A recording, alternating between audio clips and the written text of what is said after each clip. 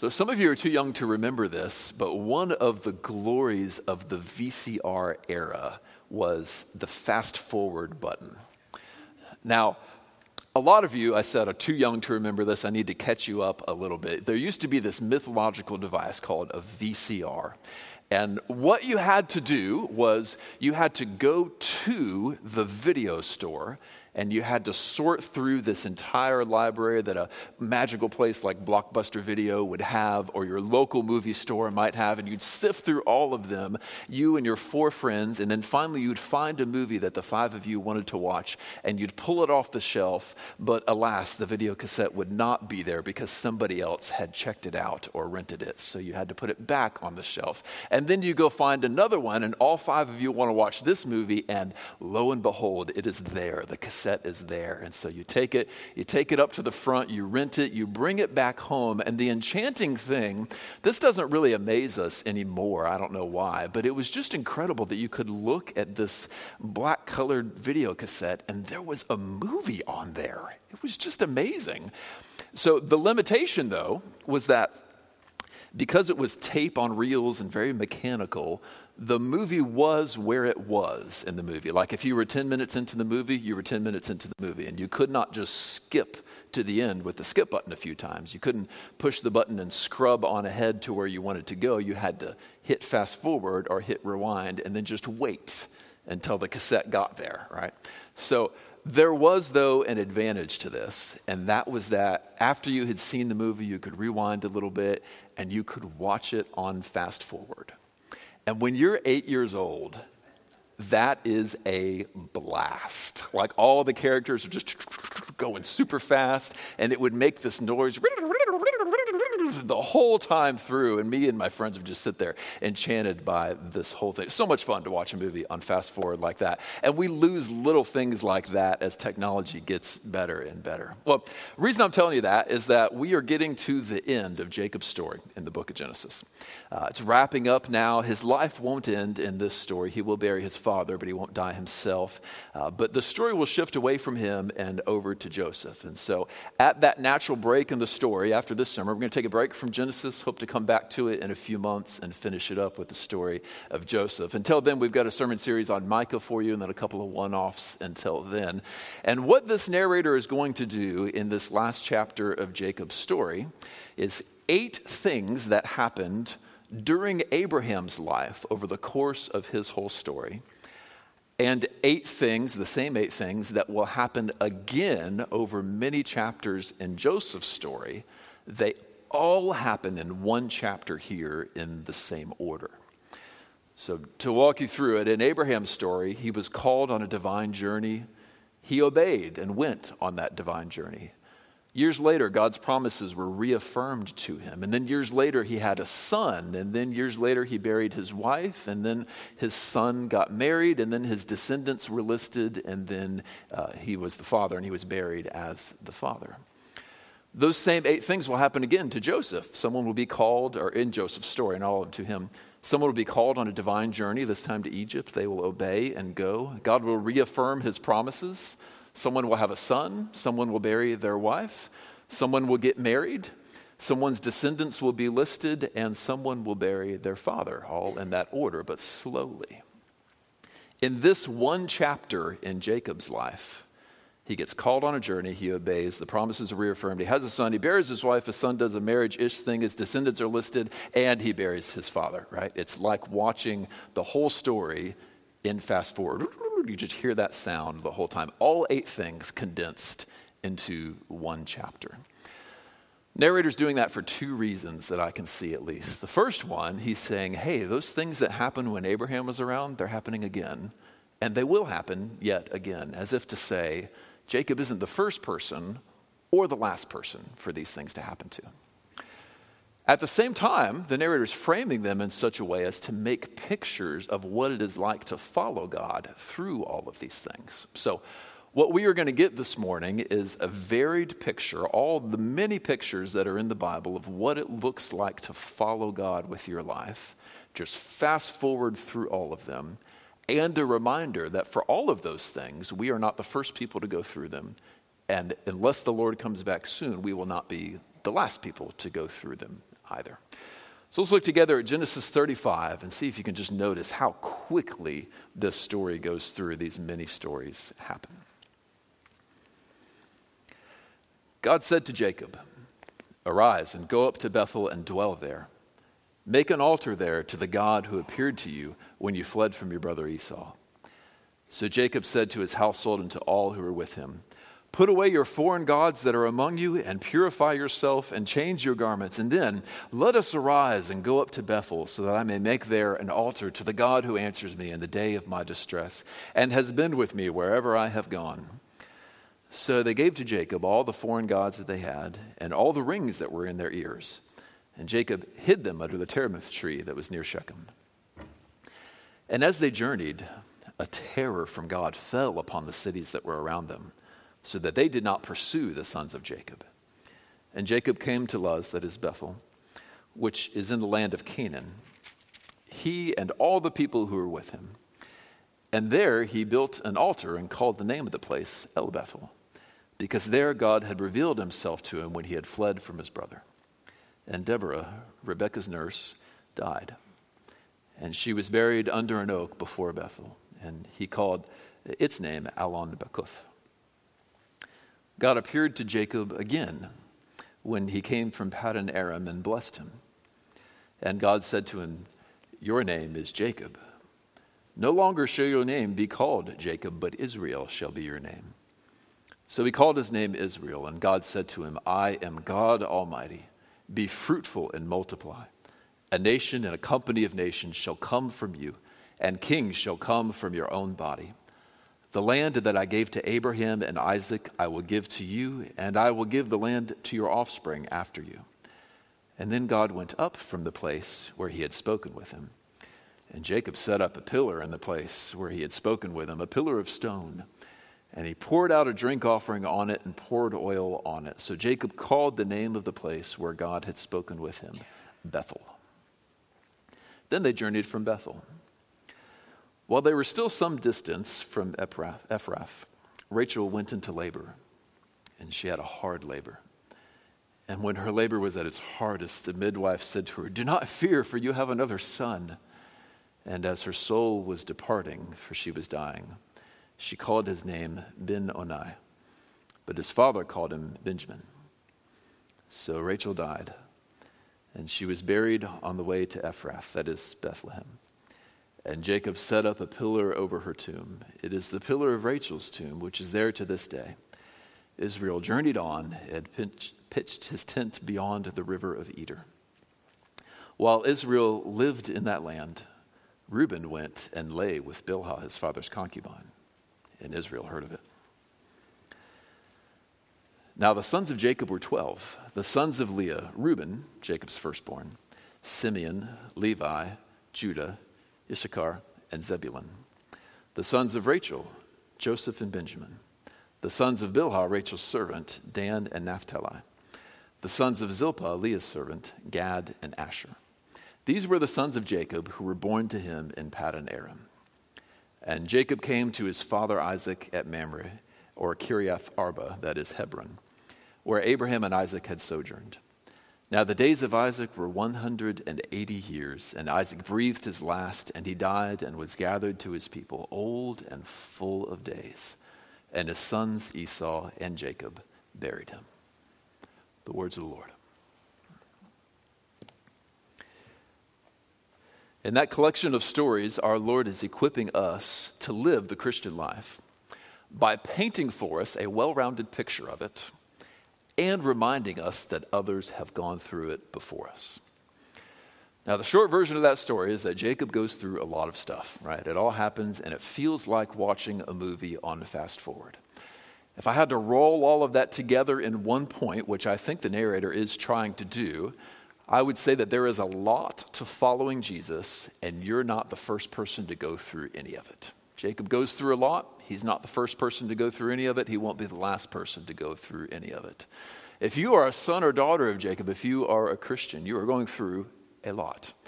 But the good news is, you're not the first person to go through any of it, and you won't be the last person to go through any of it. So we're going to walk through this morning several pictures of the Christian life, several images that God gives to us that show us what it's like to follow Jesus. And along the way with each one, we're going to remember that we aren't the first people to live like this, and we won't be the last people to live like this. If you're a believer in Jesus Christ, I pray that equips you to live for him. And if you're not a believer, if you're considering following Jesus, I pray what he will do through this is show you many pictures of what it would be like to follow him, what he is calling you to, and maybe that would be a part in God's plan of you coming to faith in Jesus Christ and becoming a follower of him yourselves. Let's start off with verses 1 through 7. In the first 7 verses, God calls Jacob to journey to Bethel, and then along the way, he protects him. We saw in verse 1, the Lord called him to take that trip to Bethel. That is a particularly scary trip to make for him. If you were here last week, you saw how the last story ended. His sons and his family being much smaller than the cities around him. His 2 sons went through a city and killed all the men in the city and then kidnapped all the wives and all of the children in the city and took them with him. This would earn the scorn and the enmity of every city around. Everyone would want to kill them now for doing this. So when you've got this small family of yours, and there are these big, scary cities that you've gone ahead and made enemies with, the very last thing you want to do is get everybody up, get all of the children up, get all of the livestock up, pack away all of the weapons, and take a vulnerable journey through all of those cities. You're just asking to be attacked. But the Lord calls him to rise and make the journey anyhow. Decades ago, Jacob had promised he would go to Bethel. He would offer an offering there. He had not kept that promise. And the Lord said, I am holding you to it. So what happens? Well, in verse 5, we see that he goes, he makes the journey. And instead of all of those cities attacking him, the Lord put a spirit of terror upon the city so that none of them would leave their city gate and attack him. So he is on a dangerous journey, and the Lord is protecting him as he goes on this dangerous journey he's called upon. There's our first picture of what the Christian life is like. In many ways, following Jesus is like walking on a dangerous journey with the protection of the Lord, a journey through a dangerous place with God's protection. He's not the first one to do this. His grandfather, Abraham, had been called on a very similar journey, going to a place that was not his, that was full of inhabitants that may conquer him. Many times he went to places that were dangerous, and the Lord protected him there every time. And he would not be the last person whose journey was described in these very terms. You may be familiar with Psalm 23. This is the picture of Psalm 23, isn't it? Though I walk through the valley of the shadow of death, I will fear no evil, for you are with me, for your rod and your staff, they protect me. It's a picture of walking on a dangerous journey, getting somewhere, but it's a tough journey to get there, and the Lord is protecting you. When sheep would come home on that autumn journey after the end of a grazing season, they would be up on the peaks of the mountain where the grass was the best in the late summer, but then they would have to come home. And to do this, they'd have to walk through the valley to come home for the winter. That autumn sun would be low in the sky, so it would never get up that mountain ridge, and so you'd be in the shadow for the whole journey home. And as the plants began to die because there wasn't much sunlight there in the autumn with the low sun, and then the small animals would begin to die because the plants had died, then suddenly the large predators would get very hungry. So the bears, they want to hibernate and they want one good last meal. And the mountain lions want one good last meal. And here come all these little helpless sheep through the valley. What is that to a lion? That is a feast to a lion. So here these sheep are walking through that valley of the shadow of death. But they aren't scared because they have a strong shepherd with a mighty staff to strike down any predator that may come. This is the same picture that we're getting of Jacob here. He's walking through this scary place, but the Lord is protecting him. And if you're a Christian, that is a picture of your life as well. Walking through a frightening place that is not your home because you're on your way to your home. The Christian life is not ultimately about this life, it is about where you are headed. If you want a really good picture of this outside of the Bible, there's an old book I'd recommend to you called Pilgrim's Progress, second best-selling book of all time after the Bible itself, written by John Bunyan several hundred years ago. And it's literally just this picture, one pilgrim on a dangerous journey, and everything that happens to him is a little metaphor for the Christian life. You want to understand your life better, Pilgrim's Progress is a great way to look at it. We have many pictures of it in the Bible too, including several of the ones we went through there. But if it was true of Abraham, true of Jacob, true of David as he wrote the 23rd Psalm, then we can be confident ourselves that we are not the first followers of God to walk through a dangerous place under the protection of our Lord. Whether you are working in a school system that you feel is getting more and more hostile toward your faith and wondering if the day is going to come when you'll get fired for what you believe and if you'll lose your retirement and pension and everything that goes through that, if that's the dangerous place that you are in, or if you are the only weirdo in the office who doesn't want to jam out to the new Beyonce album because it's got too much immorality for you, right? So many dangerous places we can be called to walk through, but the Lord is there and He is protecting us through every one of them.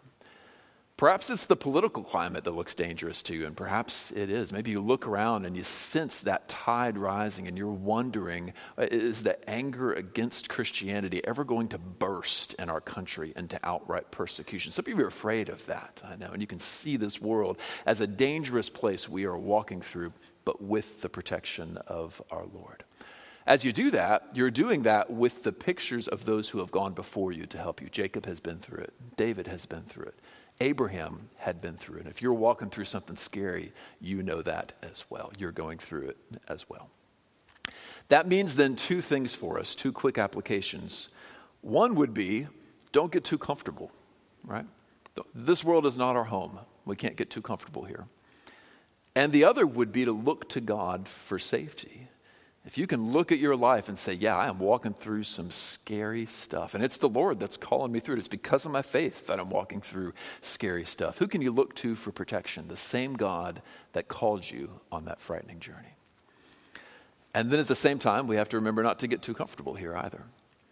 I think Greenwood is a fantastic place to live. The world is a scary place. Greenwood is a less scary place, isn't it? Less crime.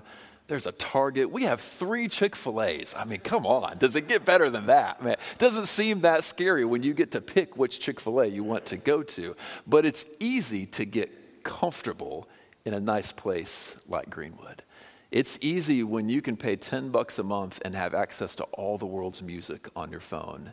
It's easy to get comfortable like that. And the truth is, 21st century music is great, but it's full of immorality. And so we can't get too comfy here. Netflix is awesome. Office reruns are hilarious, but it's full of immorality. And if we get too comfy with it, we'll start to think that this world is our home and the next world is not our home. But Jacob's story here calls us to remember this is a walk through a scary place and our God is with us. There's the first picture of the Christian life we get from Jacob's story here. Nestled into those verses are 3 things that Jacob's family does before they take the journey. And from each of those 3 things, we get another picture of the Christian life. You can see in verses 2 through 4, Jacob calls his family to 3 different actions. First, throw away all of your idols. Second, purify yourselves. And third, change your clothes. Right? There's 3 things they're called to do. Each of those are a picture of what we're called to do in our lives. The first one, the Christian life is largely throwing away idols to worship the Lord Jesus. And if you're a Christian, you are not the first person called to cast your idols away and turn to the Lord himself. What's an idol, you might ask? We don't have many statues of Buddha left around, really, do we? Right? Well, what is an idol these days? Well, our hearts were made to worship in gladness and joy the Lord of hosts, right? To see him in his glory, to just burst with awe and worship, to let out worship with our mouths, to look to him for all of our needs, to look for him for a sense of meaning, to look to him for protection. All these things are what it means to come under him as he is our Lord and we as his people. We look up to him and worship that way. That's the only place where we can really be happy is in worship of him. And one of the hard truths to swallow in the Bible is that deep down, our hearts reject and hate this God. We're made to worship him. But there is just an impulse in us that says, no, I will worship anything else. And this is why we do the things that we do. We want to dethrone him. We want to get him off that throne. We want to worship anything but him. And the trouble with that is that we are wired to worship something.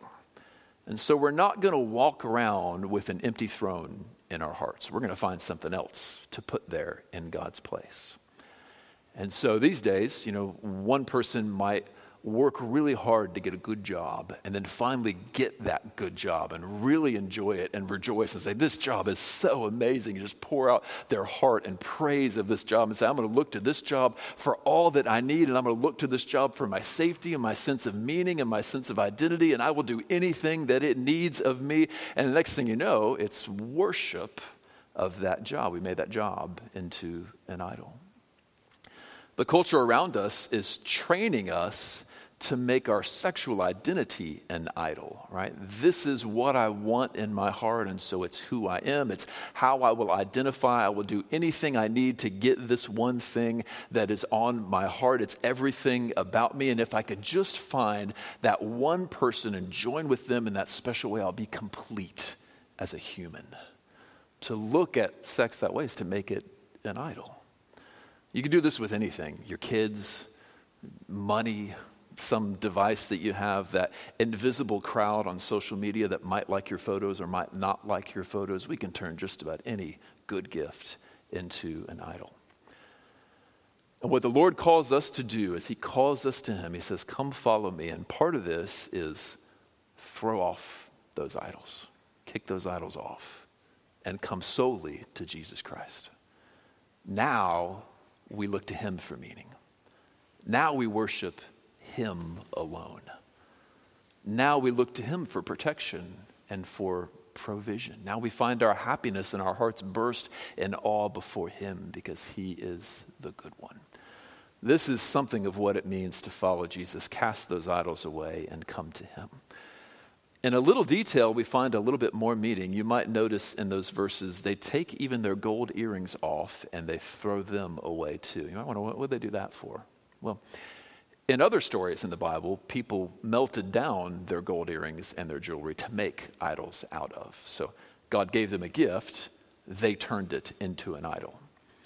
So these people are saying, you know what? We're going to get rid of the gold too, just to make sure we don't make any idols out of this other stuff. The meaning we might pull from that is sometimes the Lord just calls you to stop worshiping your idol. Sometimes the Lord even calls you to give up the good gift that you have been turning into an idol. It takes wisdom to know which one he is calling to you. Some of us are worshiping that crowd on social media that either likes or doesn't like our posts. Now, is the right response to that to just stop worshiping it? Or is it to delete your account altogether, right? Is it to just throw the idol off or throw the earrings off as well? Well, you got to decide that in wisdom. For this story here, they threw off the earrings as well. So there's just one more picture there, throwing away our idols. You are not the first Christian to be called to throw away your idols. Second thing he calls them to do is to be purified, right? Purify yourselves. This was an ancient ritual that had some cleansing to it. We might suppose it was something like bathing yourself or something like that. And the idea was it had moral symbolism. The idea was, I have been cleansed from my sins. I used to be dirty because of what I have done, but now I've been cleaned. And this is one more picture of what it means to follow Jesus. If you follow him, you are not the first Christian to be cleansed of your sins. You're not the first Christian who can look back and say, that used to be me, and I used to be defiled because of what I did, but not anymore. Right? I've been cleansed from it. How are we cleansed? Well, the Bible teaches that there's a day where Jesus rose up a glass of wine and he said, this cup is my blood of the new covenant poured out for the forgiveness of sins. Talking about what he would do just a day later. He would shed his own blood and he would die. And the Bible teaches that blood is powerful enough to cleanse us of our sins. To come to him, to trust him, to look to him in faith means to be cleansed of all that sin. It means to stand before God with confidence, not with arrogance because you still worship him, but confidence because he has cleansed you of your sins. Some of us, we look back on what we've done and it just feels like a half inch deep into your skin. You're just still dirty from all the things we did. And what the scripture teaches is that the blood of Christ is enough to cleanse us through and through for our sins. For many of us, we can look at that and we can say, okay, that's true, but it sure doesn't feel that way. I still feel dirty because of my sins. And the faith that the scriptures call us to are not just to embrace the truth intellectually and say, well, I know this is true, but it doesn't feel that way, and so I'm going to kind of hover in between believing it and not believing it because it says it, but I don't feel it. No, the call of the scriptures is to unite our whole heart to fear his name, to say, you know what, I will put my feelings under the word of God. I will put my desires under the word of God, and if he says I'm clean, I'm clean. That's how I'm going to start looking at myself through and through. So there's your third picture of what it looks like to follow the Lord Jesus, to be cleansed of your sins. The fourth comes from the next thing that Jacob calls them to do, to change their clothes. After they're cleansed, they change their clothes. Now you can probably relate to this. If you take a big long shower and then you put on a brand new suit or a brand new fancy dress, and everybody sees you wearing that, they know, okay, that person does not plan to get dirty today, right? That person's not going to go jump in a mud puddle, right? They're wearing nice, new, clean clothes. If the guy who owns the auto shop walks into his car shop in a suit and tie, everybody knows, okay, he's not planning on working on any cars today, right? He would have worn clothes he can get dirty in. To change into new clothes after you've cleaned yourself is to say, I don't plan to get dirty for a while. I plan to stay clean like this. They're doing this as a moral symbol, right? They have been cleansed from their sins, and they're going to put on fresh, clean clothes as a way of saying, I don't intend to get morally dirty again. In other words, those sins that I've been cleansed from, I don't plan on doing those anymore. I've been called away from them. This is a sign of saying, I intend to live a morally pure life now. And if you follow Jesus Christ, you are not the first person to be called, now that you're cleansed of your sins, to live a morally pure life. He says, be holy, for I am holy. He calls us a holy nation, a royal priesthood. Those were the holy people in Israel, a people set apart for God's own choosing. And so therefore he says, put off your former way of life. Put off the deeds of the flesh and all the things that we used to walk in. Why? Well, because now I'm clean and I'm wearing nice clothes, so to speak. I don't intend to go and get dirty again. I intend to walk in cleanliness. Now, that's moral cleanliness. I intend to walk in the Lord's ways. There's our third picture of what it looks like to follow Jesus. You see what I mean by this thing being on fast forward? We're just zooming through all of them, right? And that's the point of this one. Lord put all those together like that so we would see them all in one picture. Things have been really high and lofty for these first 7 verses, right? All these great pictures of following God and all these spiritual realities about being cleansed from sin. And then we come crashing back down to earth in verse 8. In verse 8, Rebekah's nurse, Deborah, dies, and they bury her, and they mourn for her. How's that for a crash back down to real life? It brings a lot of questions up. How did Rebekah's nurse get with? Did she go with Jacob the whole time and not stay with Rebekah? Or did they meet up on the way back? Or we don't know how she got there, but somehow she's there. She died. They buried her right there. Rebekah has probably been dead for a decade or so by now, so it would make sense that she would be there. All kinds of questions. But what it does in the story is it just kind of brings us back to earth. We did all that lofty stuff, and now we're like, oh, we're still here on this world where people die and where we still grieve for each other. Hang on to that tension. It will come back later. Now something great and lofty happens in verses 9 to 12. The Lord appears to Jacob, repeats the name change he had already given him. He already changed his name to Israel, but he repeats it again.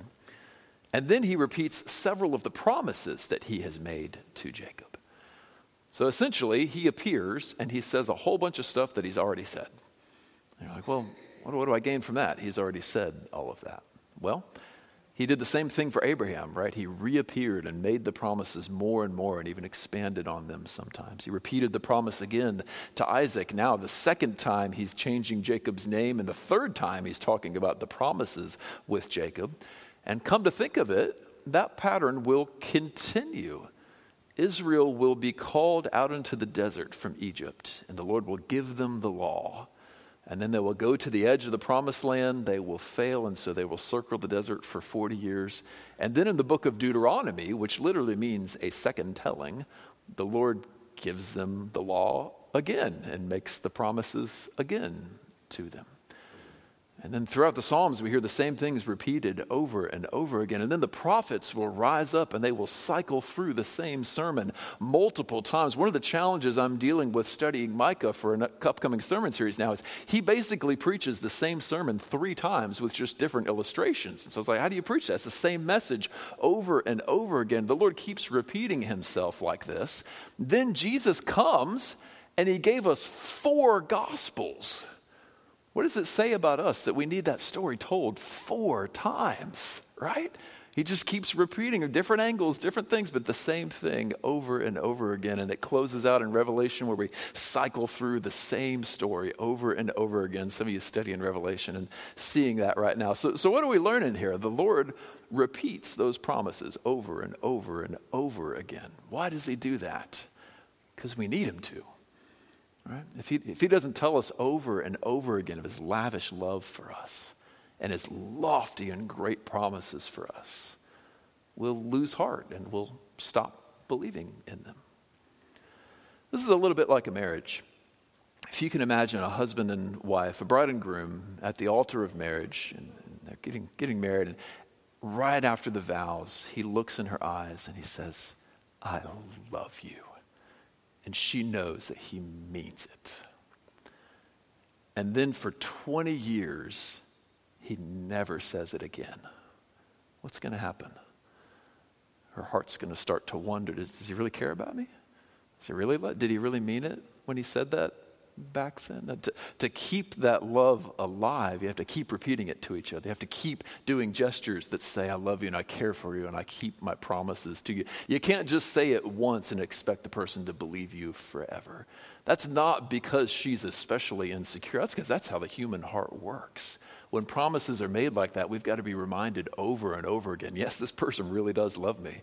Yes, this person really does care for me. And the Lord looks down to his bride and over again, he says, here's the same promise again. Here's the same thing I promised you last week, and I'll promise it again this week. Here's the same thing you read in my word yesterday, and I'll repeat it again today, because he knows we need to hear it over and over again. This is why it's so important, after you've read the whole Bible, to keep reading it every day. A few years ago, I asked, and some of you in this room have read the Bible 20 times. And that was 2 years ago, and I bet those of you that had done it 20 times, done it 22 times now.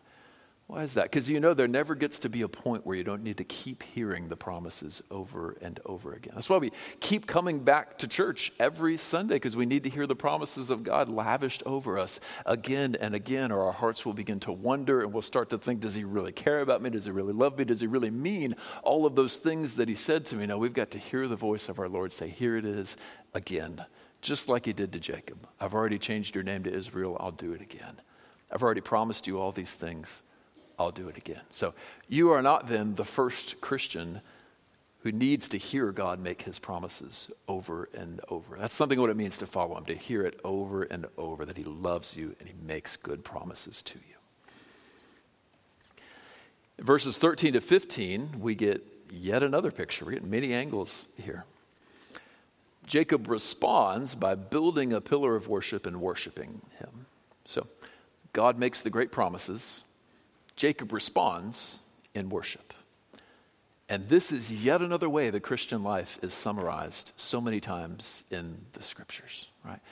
The book of Romans goes through God's wonderful promises for 11 chapters. And then in the first verse of chapter 12 says, therefore, in view of the mercies of God, Offer your bodies as a living sacrifice, which is your act of worship. Right? He makes great promises. He says incredible things that are incredibly true. We respond in worship to him. That's part of why some of the things I said earlier are true. That's part of why we've got to cast our idols off, because we worship him now, right? We're seeing this from different angles. It's part of why we need to live in purity now, because we live for him now. We walk in his ways. We offer ourselves in worship to him. So you are not then the first Christian called to respond to God's promise in worship. Many have done this before you. The Lord speaks down to you as his word is read or as you read it yourself. He speaks down. He says, "Come to me, you who are weary and heavy laden. For I have spilled my blood to offer forgiveness for your sins. I have risen from the dead to offer you eternal life. I have given to you my spirit to dwell within you, and I will come back and we will be together forever." He says these things, and we look up to him and say, all right, I can find myself in church every Sunday worshiping this God. This God's good. All right, I can find myself reading his word every day. I can find myself living under his ways because this God is worthy of it. We respond to him in worship. And that's one more picture of the Christian life. Let's look at one last picture. Several things happen that give us one last picture. In verses 16 to 20, a terrible tragedy happens. It was much more common then. Thank God it's rarer now, but it still happens.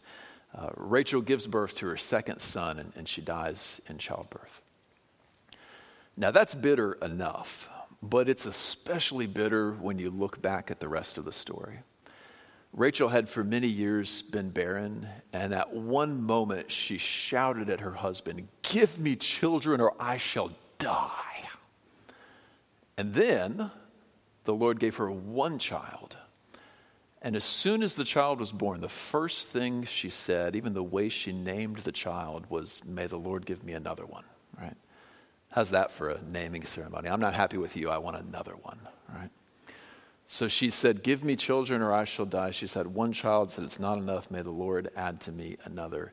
Now the Lord adds to her another, and she dies. Her own words have come true over her. That is especially bitter. And very much so for Jacob, who loved Rachel, who sought after her, who worked 14 years to win her love and her affection and her hand in marriage, and has found so much delight in her, and now has to part ways and bury her and mourn for her. So all this great lofty stuff, and yet Jacob is going through some hard stuff. Things will take even a twisted turn after that. With Rachel gone now, the coveted status of favorite wife. Now, Jacob was a polygamist. He had sinned against God by taking multiple wives. And in that world, when you had multiple wives, one of them was the favorite wife. And that one basically got to be queen in the house, kind of lord it over everybody else. Well, Rachel's gone now, so which of the three remaining wives gets to be on top now? That's the question.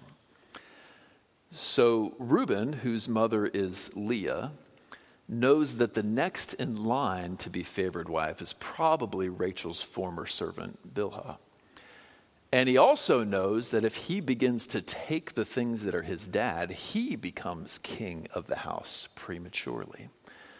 And so he goes in with his father's wife, Bilhah, and either seduces or rapes her, one or the other. We don't get to know which one, as a way of saying, "Dad, I'm in charge now. What used to be yours is mine. And by the way, this wife that I've spoiled for you can't be your favorite anymore. So now my mom has to be your favorite." This is vying for family power that they are doing here with this despicable and twisted act that Reuben does here. We learn that Jacob hears about it. And that's all we learn. Is he going to do anything about it? Is this ever going to come back to haunt Reuben? Is he ever going to pay for it? We're going to have to wait several chapters to find the answer to that. But this is sort of like when you watch the season finale of a show and they wrap up a lot of things, but they put a little bit of tension in there, so you got to stick around. That's going to be answered in the next season, and those questions are going to hang over the whole story of Joseph. Is Reuben ever going to get what's coming to him? But some of the effects begin to show right then. After this, Jacob's sons are listed in verses 23 to 25. And there's something really important here. They're not listed in order of birth. They're listed by who their mom is, which is an indicator, a bit of a foreshadow of what's going to happen. This family is going to start dividing based on those four moms. His sons are going to start feuding and fighting with each other. My mom's better than your mom, and kind of developing into clans like this. So that's going to play out over the next, you could say, season as well. And then finally in verses 27 to 29, his father dies and he buries him. So Jacob is enduring while all that wonderful, lofty stuff is happening. His beloved wife dies. His son does something unthinkable to him. His family begins to feud, divide, and fight. And then he buries his father. And so in the midst of all that great lofty stuff, we get our last picture of the Christian life. It is often a life of disappointing and bitter hardships. Receiving the promises of God does not make you immune to all that awful stuff that happens to people. In fact, your story may land and shape up in a way that's disappointing. That's the end of Jacob's story. He lives on, but that's how his story ends. Sad and disappointing. Closer to the end of his life, he will look back and he will say, "Few and evil have been the days of my life." This is a man who has seen God's face and heard God's voice and been given so much, the father of the nation of Israel. And yet, if I had the opportunity to go back in time and live his life, I don't think that I would want to do it. It's a hard and disappointing life. That's often what it's like to be a Christian, isn't it? To receive incredible promises, to know that heaven is stored up for you, and yet to have details or even big things in your life that you look at and you say, why did that go like that? Right? Why did he have to die so young? Why did my son have to do that to me? Why did I lose that job that I loved, that I was such a good fit for? Will I ever find a spouse? Why haven't the details of my life worked out the way that they're supposed to? To live in that tension, and even to be disappointed with the way things have landed here on earth.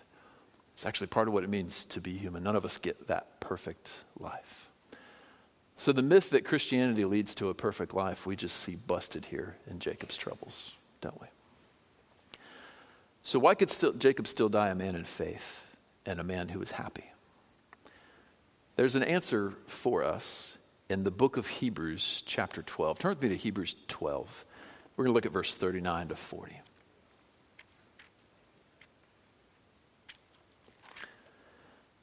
This is why it worked out that way for Jacob and why he could still die in faith. And it may even explain why it's worked out that way for you and why you can still die in faith.